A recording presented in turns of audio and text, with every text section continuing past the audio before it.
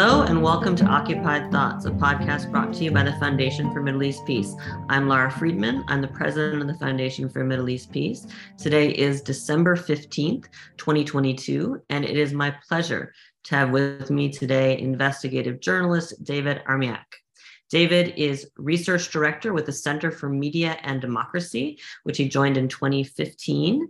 In this capacity, he has conducted extensive investigations on dark money, corporate corruption, and right-wing networks, and he is responsible for filing and analyzing hundreds of public records requests every year.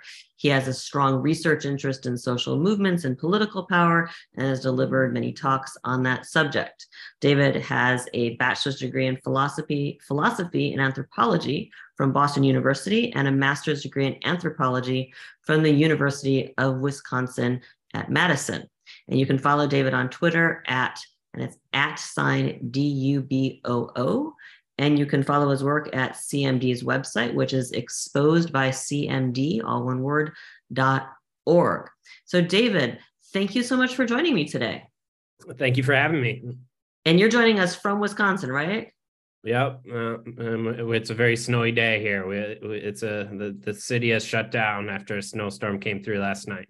Well, I mean, I'm in DC where we shut down when there is like the tiniest drop of ice or snow. So I'm sure you all laugh at us. Well, yeah. I think this is the first podcast I've done with someone sitting in Wisconsin. So that alone is pretty cool. But I'm very excited. I've been wanting to have you on the podcast pretty much ever since I discovered you and your work. Just to offer some quick context for people who are joining us on why we're doing a podcast today with someone who's an expert on dark money and all that stuff.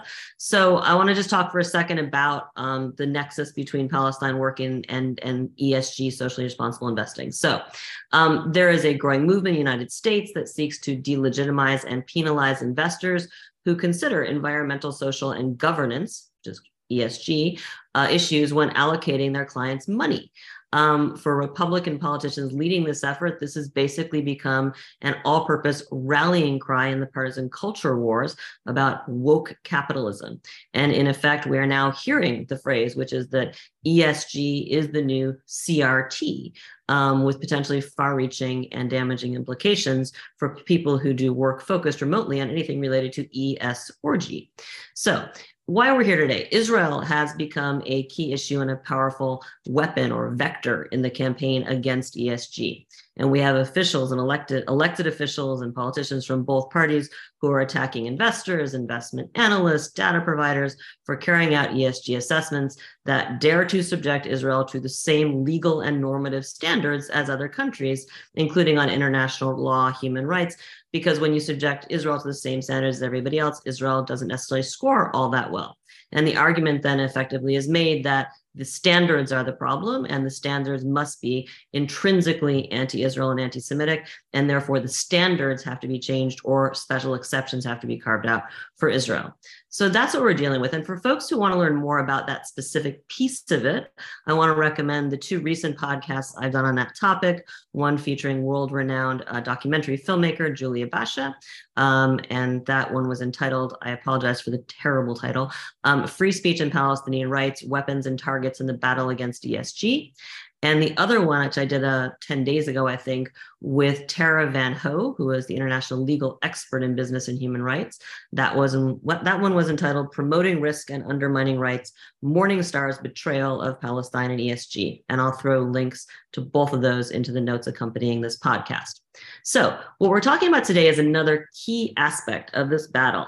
And it's both the battle against Israel and activism on Israel and the battle against ESG, which are linked. And that is the role of the American Legislative Exchange Council, AKA ALEC. I always forget what ALEC stands for because no one ever uses the whole name. But it's the role of ALEC in drafting, promulgating, and promoting legislation in US states targeting values-based protest and grassroots activism. And David arguably knows more about this than anyone in the world outside of ALEC, and maybe even knows more about this than some people inside ALEC, about these legislative efforts. And again, these are efforts that in the first instance, and we're going to talk about ALEC, targeted Palestine-related protest and free speech, but today have evolved into ALEC-backed legislation targeting the protest and free speech writ large, focused on any industry or group that might that the state might want to protect for its own reasons, and the fight against woke capitalism. So let's just dive right in. And I'm really excited because this is something which is quite opaque, I think, to almost all of us. And I'm really interested in hearing from you, David. So let you talk. First question, can you give all of us some background on ALEC? What is it? Where did it come from? Who is it? And what are its objectives? And maybe this is a lot of questions, but wrapping it up, where does its funding come from? Because it's clearly a well-funded organization. Sure. Again, thank you so much for having me. It's really wonderful to be here. This is a very important issue, and it's going to become even more of an important issue, next year and in 2024. ALEC is a pay-to-play organization that brings together corporate lobbyists and state lawmakers a couple times a year at fancy resorts, usually 4 or 5 star resorts, where they can bring their families and whatnot to meet behind closed doors without the public's involvement to draft, discuss, debate model policies. And then in separate, what they call task forces, they together vote as equals. So the corporate lobbyists and the state lawmakers have equal votes on the model legislation.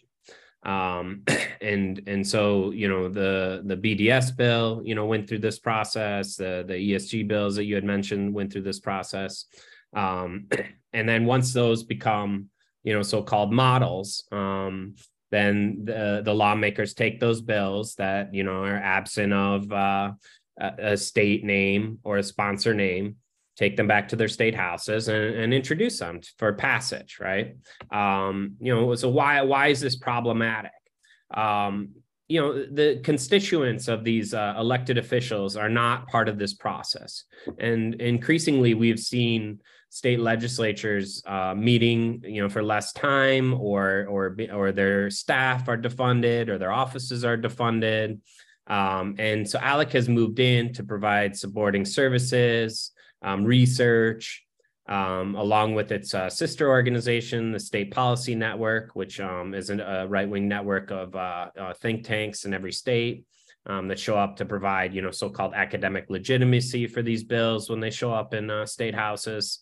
And so ALEC sort of helps, these lawmakers, the vast majority of which are Republicans, to move model legislation that it feels is important, right? And oftentimes this is legislation that corporations want.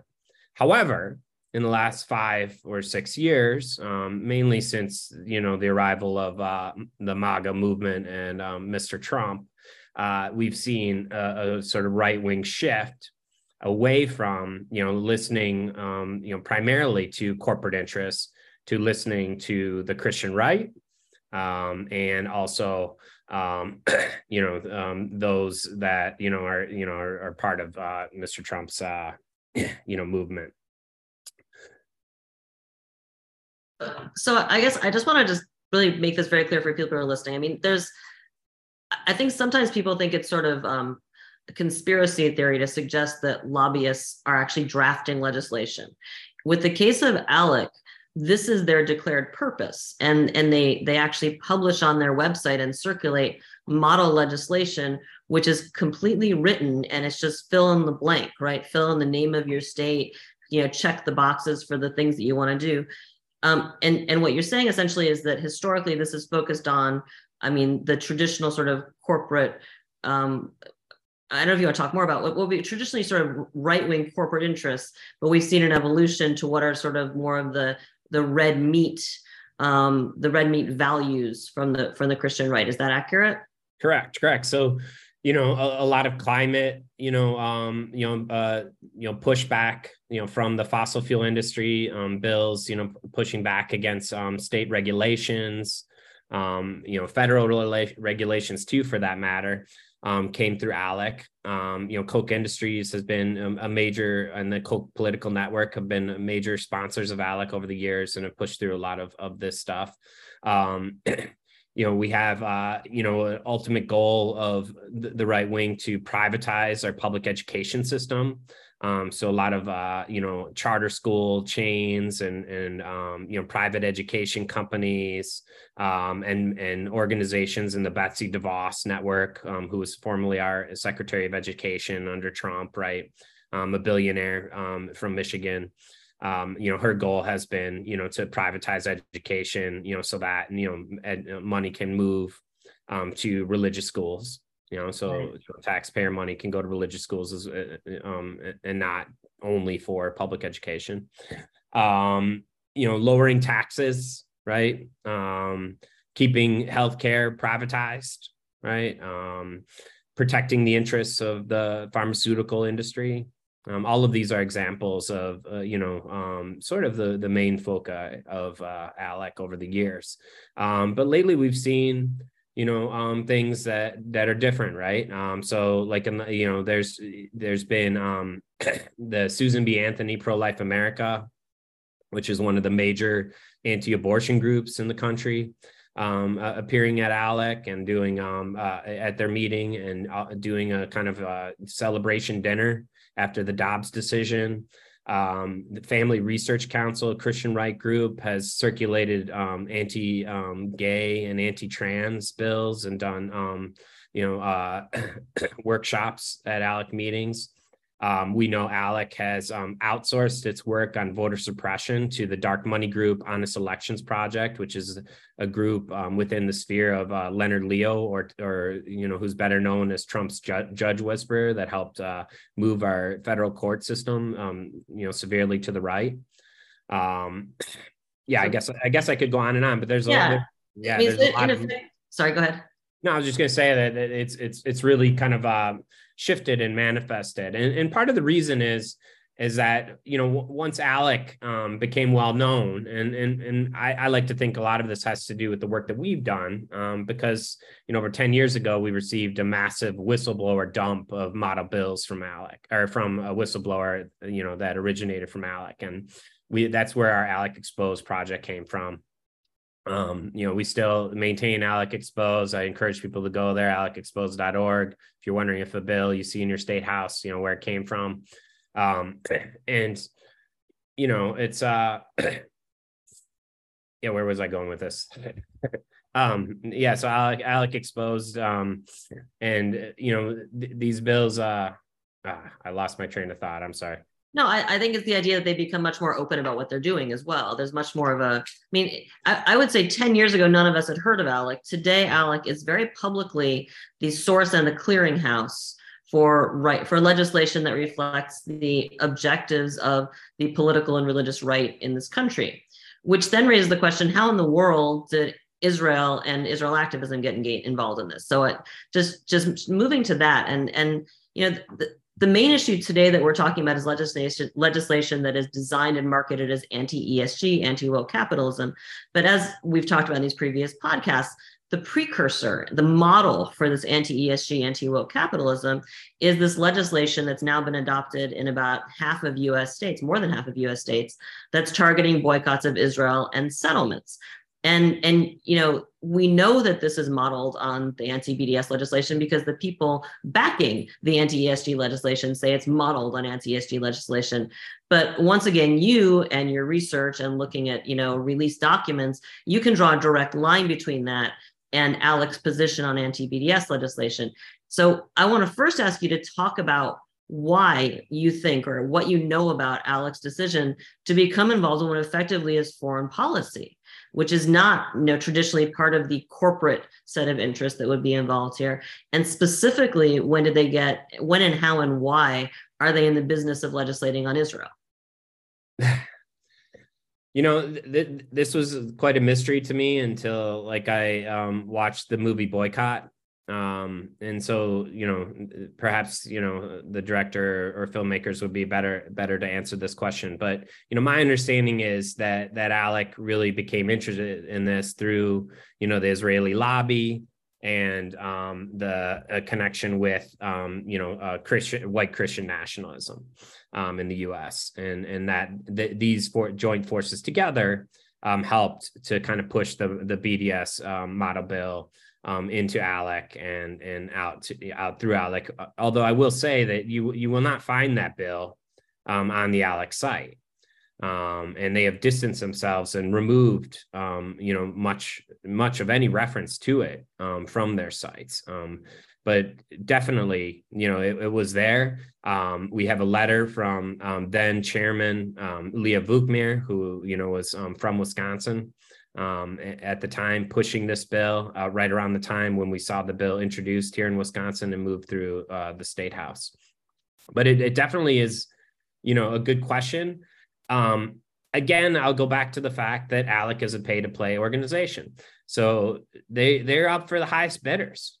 So it's definitely plausible that ALEC received some sort of money, from the Israeli lobby in order to pass this bill. Now, how exactly? I do not know. I've been trying to work on that.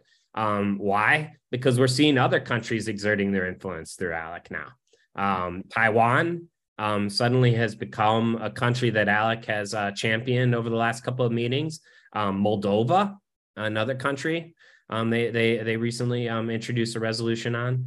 And this is a group that's supposed to be focused on state issues and federalism, state rights. So it's really quite interesting and hard to understand when you look at their stated principles. But if you know that ALEC is a pay-to-play organization, then you can jump to the conclusion that they must be receiving money from these foreign countries somehow. Right. I would also add, if people look on the ALEC website, you can find a press release from December 2018 entitled "ALEC Legislators Sign Letter to Reiterate Commitment to Free Market Against Discriminatory Policies," which states outright, ALEC legislators have been a key part of the federal government's efforts to halt BDS groups from using commercial discrimination and intimidation to coerce companies into ignoring the benefits of free market relations with Israel.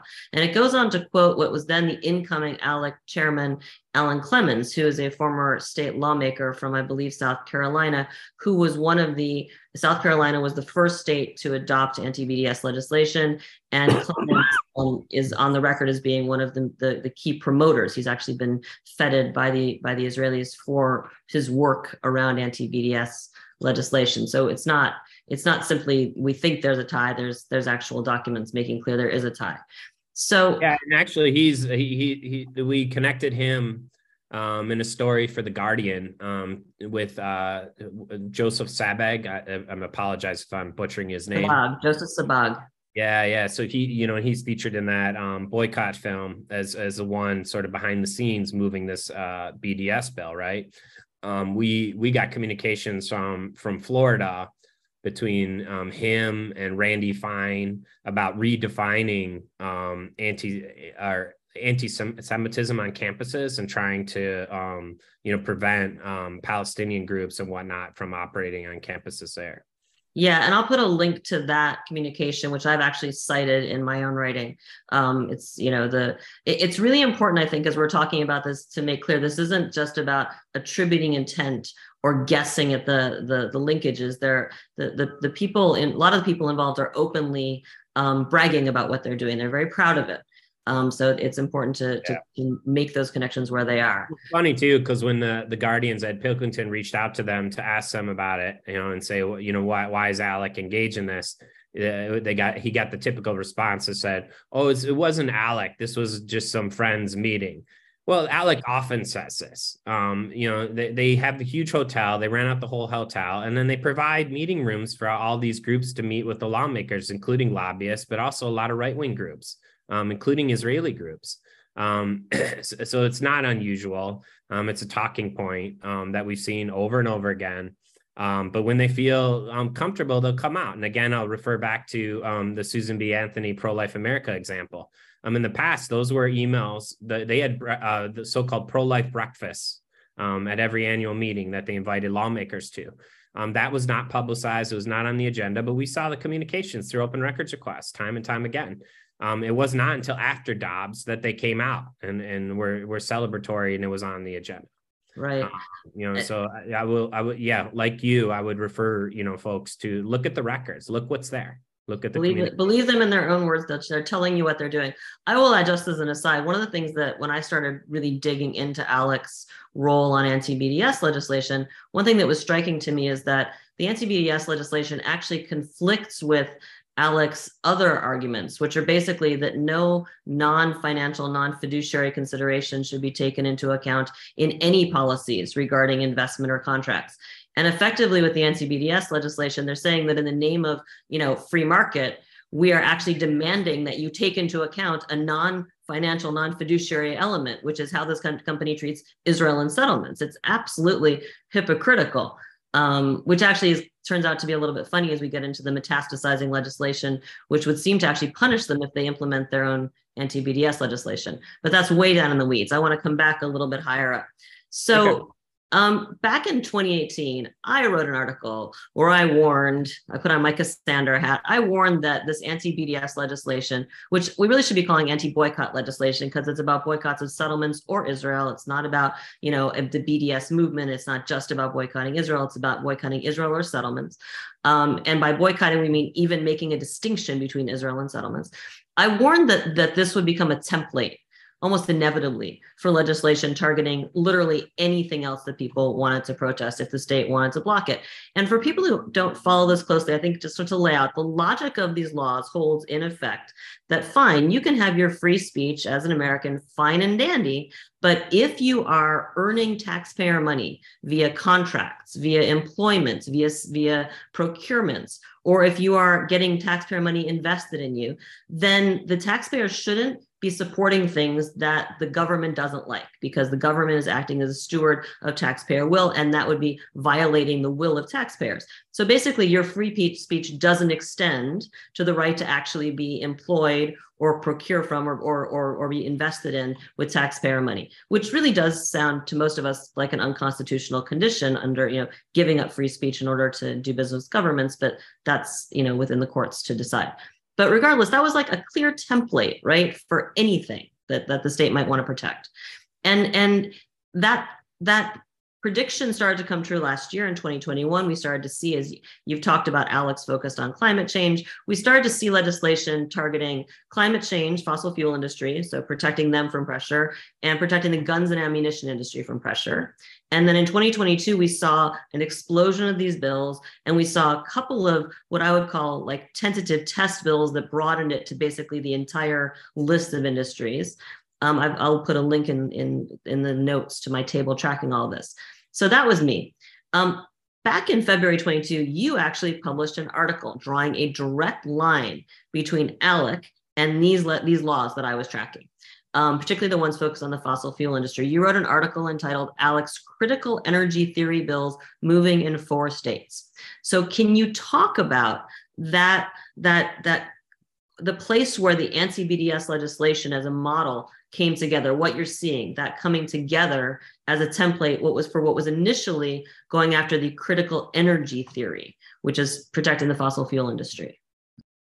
Yeah, so back in the summer of 2021, ALEC at its annual meeting introduced the Energy Discrimination Elimination Act, which was, basically a bill, as you said, modeled on BDS to protect fossil fuel interests. That bill, for some reason did not pass at that meeting, but we became aware of it. And at the December 2021 meeting, which they call the States and Nation Policy Summit, it was introduced again. And Jason Isaac, who runs Life Powered out of the Texas Public Policy Foundation, which is a right-wing think tank, a member of the State Policy Network, which I mentioned before, very well funded. It receives a lot of Koch money, Koch meaning, Koch Industries, and other fossil fuel interest money. And the morning of that meeting, an email was sent out to all the members of the Energy, Environment, and Agricultural Task Force that was considering the bill, said, that this bill is based on BDS. So it's a bill that ALEC had passed, and you should pass it because, this is going to hurt, American energy, and it's going to hurt our economy. It passed unanimously. So we, did a story on it. We worked with Kate Aronoff at the New Republic, which she came up with the critical energy theory, a great coin term for this. And we began to track, right? We were able to obtain through open records requests a list of all those who attended the meeting, that Energy, Environment, and Agricultural Task Force meeting. And so then we looked at where the bills had passed and where they were introduced, and we were able to draw, between sponsors or core sponsors, for these different bills in these states with, that list at ALEC. So it was very clear that, the ALEC, legislative members were following, rank and file to get these bills moving. Right. And I'll also put a link to that email, which again is someone from within the ALEC family drawing the direct line between the critical energy theory bills and the anti-BDS bills. Yeah, and he actually did it again at this last meeting in December, where they introduced a wider version of the bill, which actually, said, to protect not only fossil fuels, but agriculture, logging, and then like in parentheses, anything else your state feels is important. Right. That's what I want to ask you about. So I want to fast forward to earlier this month. I've got to say it's fascinating listening to you, because I feel like I am a practitioner who is looking at what's happening from the outside and I can explain what's happening and try to diagnose exactly how it's happening, but you've got the actual x-rays, right? You've got the x-rays and the blood tests. It's fascinating. So fast forwarding from 2021 to early last month, you broke the news that ALEC, I guess basically November, you broke the news that they were doubling down in the attack on ESG and woke capitalism. You found the draft text of a bill of a model text on their website, which none of us had seen at that point, which was really exciting because it validated what people like you and I knew was coming based on what we were seeing introduced at the state legislatures. It actually looks very much like legislation that was introduced in 2022 in Idaho, and I want to say Minnesota, with this broad, timber, lumber, commercial agriculture, guns and ammunition. They're waiting for someone to protect the Pee Wee golf stuff. So you wrote an article entitled "ALEC Eyes Sweeping Government Blacklists," and it's important to note blacklists because that's what this is about. And you followed up with a piece last week following your own coverage of the meeting in Washington of ALEC.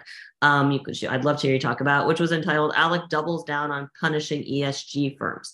So can you tell us what ALEC is up to with all this? They had the meeting, they adopted this model legislation. What is the game plan as you understand it from documents you've been able to unearth and from what you saw with the meeting in Washington at the beginning of December? And again, how does this relate to its position on legislation targeting boycotts of Israel and settlements? Okay, there was a lot in those questions, so if I don't address everything, then please follow up. So yeah, we ALEC posed all of its drafts way before the meeting for lawmakers to consider. We were able to catch this bill on there that is a wider form of the original Energy Discrimination Elimination Act. Like I'd said, in parentheses, it said any industry. It's funny that you mentioned gun manufacturers, showing up in Idaho, and I forget what other state you said. But ALEC, ever since it was tied to the murder of Trayvon Martin, with its Castle Doctrine model bill, has done everything in its power to distance themselves from guns because it lost so much corporate support. Between our ALEC Exposed investigation, now they've lost almost 120 corporations who've publicly dropped out. So they've really, at any time that guns might come into a conversation or whatnot, they've tried to just eliminate it, like silence it. So I had thought when I saw that originally, this must be that opening for guns, so that they don't have to say it, right? Anyways, so back to the bill. So yeah, so we saw that this bill came. What was interesting, not only was very broad in strokes and allowed for blacklists. It empowered AGs to investigate, right? And looking at all kinds of things that corporations produce. You're really questioning how supportive, citizenry of these states where these bills might be introduced would want to be in this process, given the resources that will be needed to look at these firms. And then when you see the bill, appear, and as it's debated at the meeting, we found no evidence at all that any corporations were pushing this. Jason Isaac, he sends an email, almost the same. In fact, he forgot to change one of the headings in the email. It still said Energy Discrimination Elimination Act. I had to look at it twice or three times. I'm like, wait a second. He's talking about the new bill. if I could just interject, it's fascinating. I had noticed at the time with the Minnesota and Idaho bills, when they listed all the industries, at the time I noticed they left off the guns and ammunition industry. I'd forgotten that. And now looking at them again, and the model bill that is adopted by ALEC, you're right. It leaves off most of the legislation we saw in 2022 and 21 was fossil fuel industry and guns and ammunition. This effort leaves off guns and ammunition. That is a fascinating insight that I had missed. And I want to put it there for the record that ALEC's legislation doesn't include that. Right. Yeah, so the bill, is considered in two task forces, Energy, Environment, and Agriculture Task Force. Again, it kind of moves through that task force smoothly.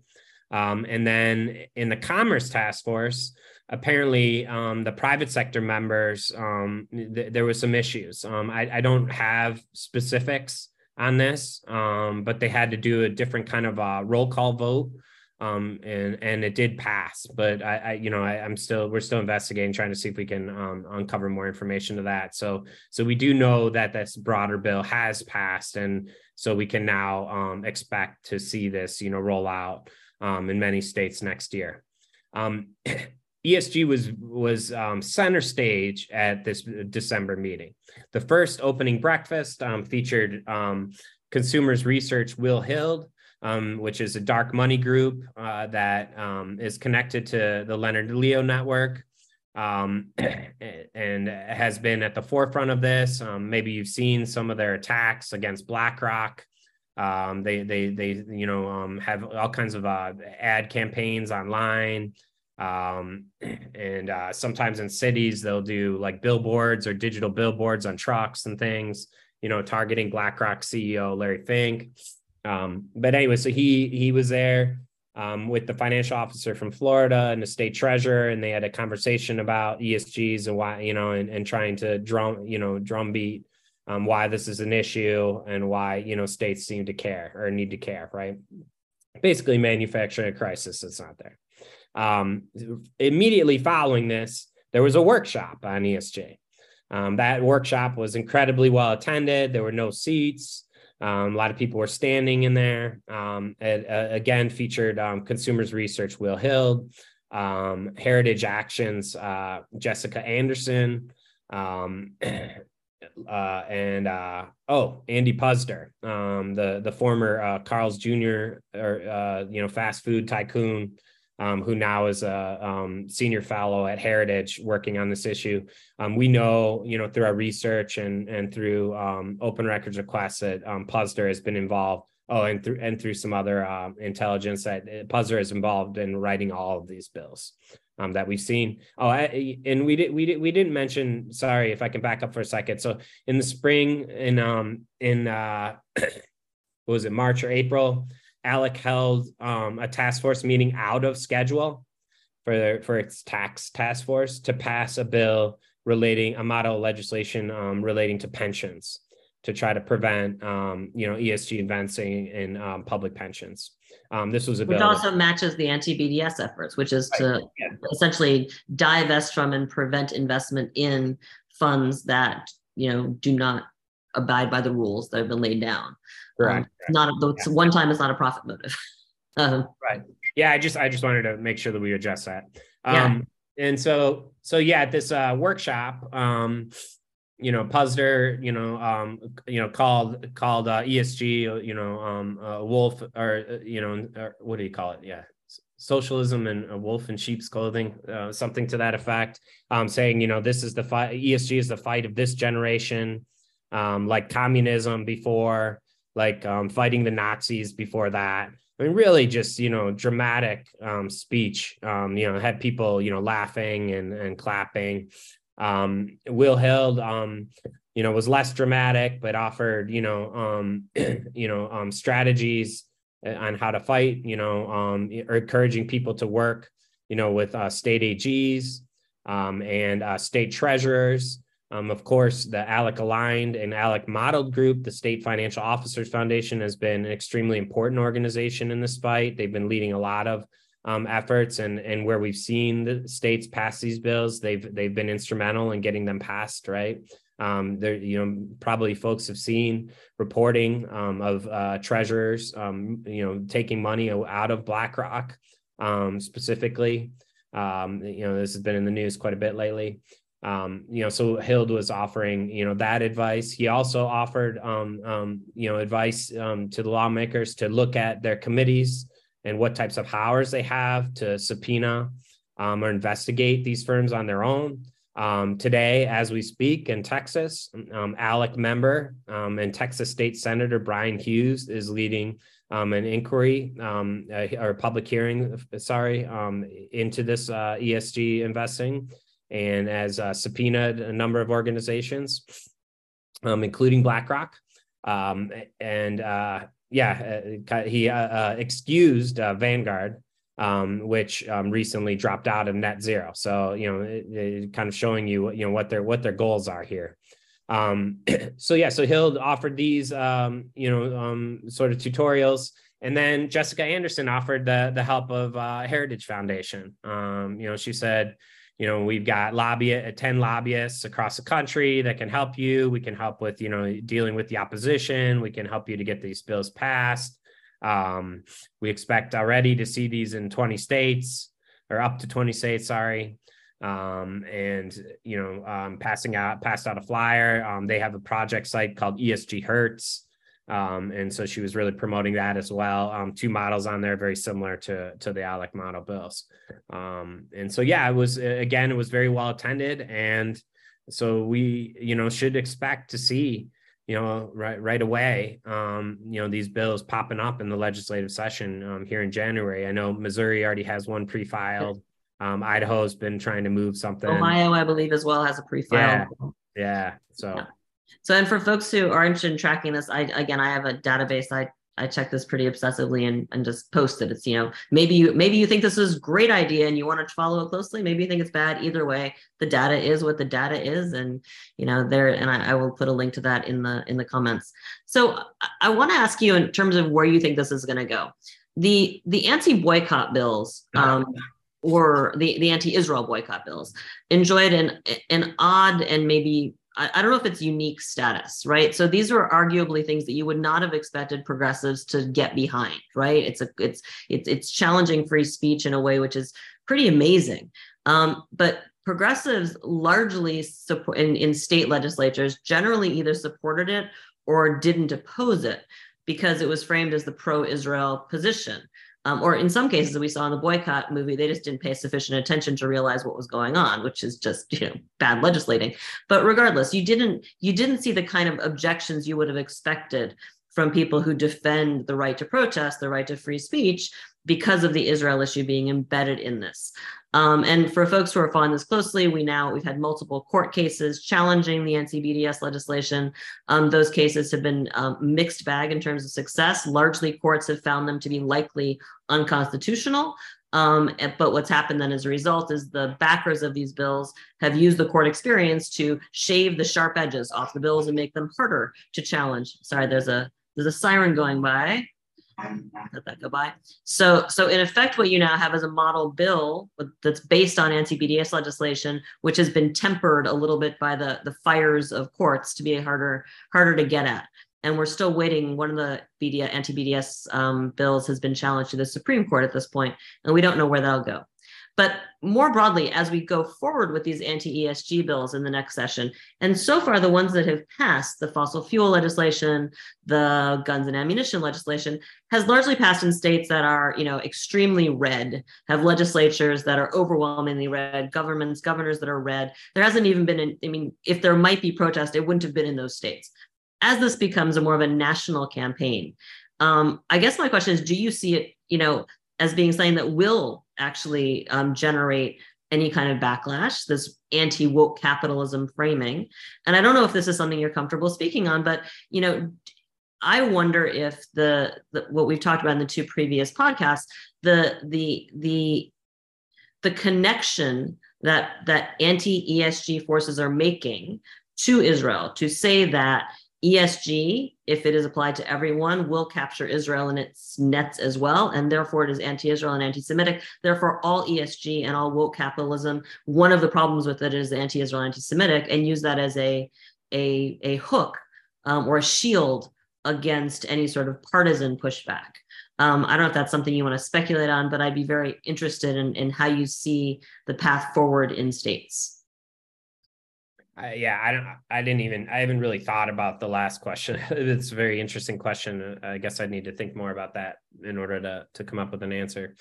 I think, Alec, again, really the members really fall in line on issues that are important to the organization.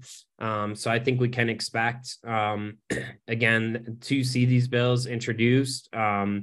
And depending on how much of an issue it is made in the media, and I think there's been talk that we may see like hearings in the House, the U.S. House, if this stuff starts getting like live streamed on Fox News or something like that. I mean, that could definitely like fuel the fire in red states, right? And I think it's worth noting that people the governor of Florida has made this one of his bread and butter issues. Mike Pence has made this a bread and butter issue. I believe Mike Pompeo has made it a bread and butter issue. So it's definitely elevated to higher levels in the political scheme of things. Yeah, and Mike Pence, is the highest ranking politician ever to come out, Alec. One time when he gave his speech there, he said, "I was for Alec before it was cool." So he's a major champion, and he was at the meeting actually in this last meeting in a few weeks ago, and was the featured speaker. So but yeah, I think we're going to see it now. There's some questions though. So we posted a piece recently based on a leaked membership list that was sent to us. That list showed that ALEC only had in early 2000 800 plus members. That is way far less than the quarter of all state lawmakers they claim to have.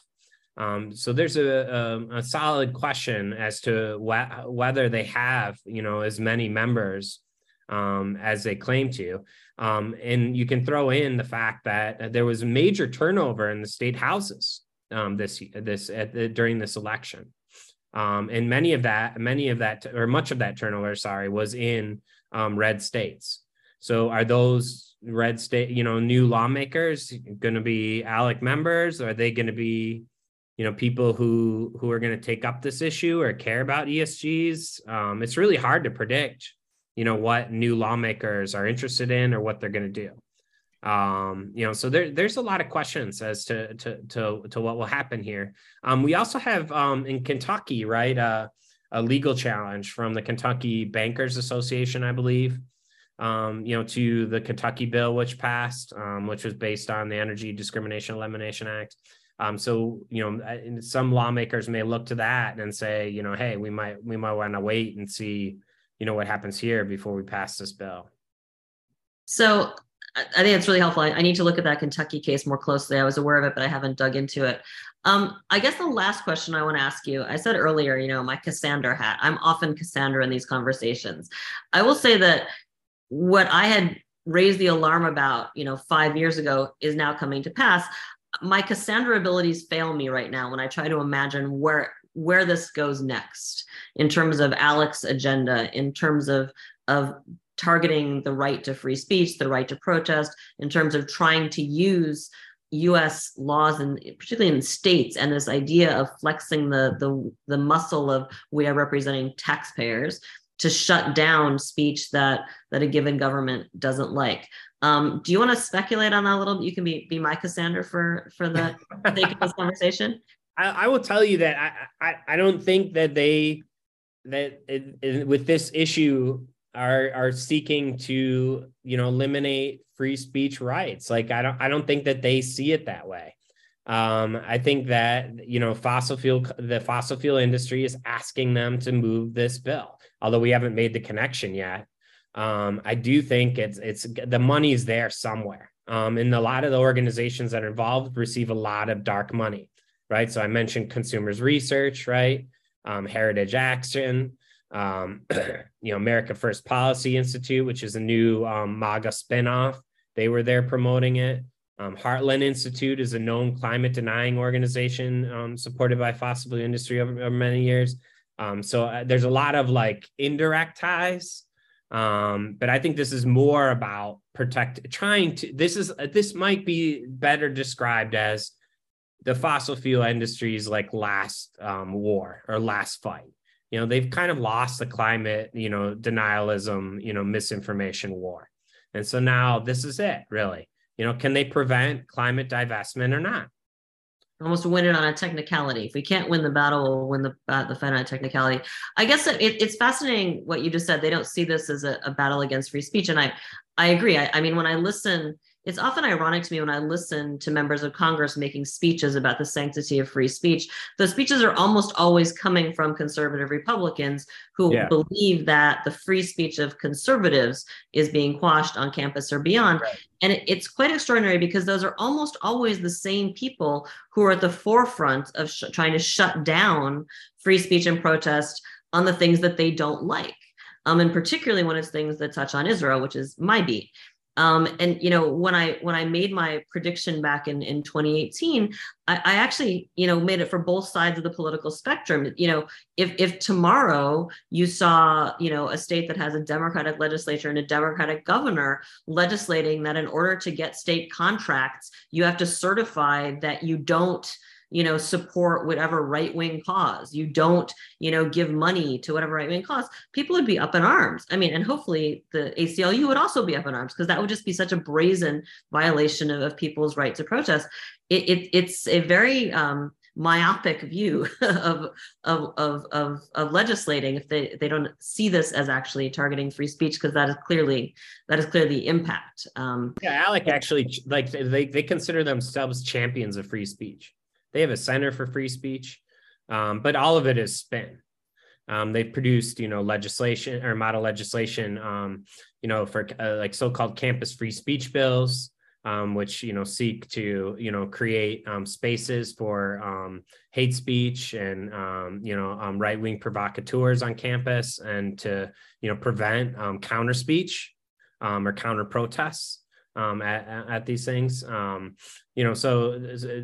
they find ways to sort of spin this, that they are champions, and this is obviously another example. Yeah, well, obviously this is a conversation I would love to continue for much longer and go far afield of even the things we've been talking about today. I think we're going to end it here. I would like to put you on notice that I'm going to ask you to come back again, ideally for a webinar where we can have, a discussion amongst experts and I can just sit back and take notes. But thank you so much, David, for giving us so much of your time and expertise today.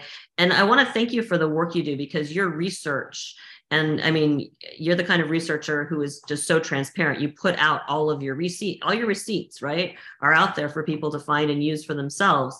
And it's just invaluable for anyone understanding what's actually happening. So thank you for that. I want to thank our audience today. Laura. You're sweet. For the audience, thank you for listening and for watching. And there will be lots of notes with this podcast for people who want to see receipts about all the things we've been talking about. Don't forget to follow David on Twitter. That's at @DUBOO. And his analysis is at exposedbycmd.org. And then what is the site for the Alec Watch again? It's alecexposed.org. alecexposed.org. And finally, as always, I want to remind everyone to subscribe to the Occupied Thoughts podcast. You can do so on iTunes, SoundCloud, and Spotify. That way you won't miss any of the great content we're posting virtually every week. And you can find this podcast and a video of it on our website at www.fmep.org. And with that, we're going to end it here. I'm Lara Friedman, president of the Foundation for Middle East Peace, signing off until the next episode of Occupied Thoughts.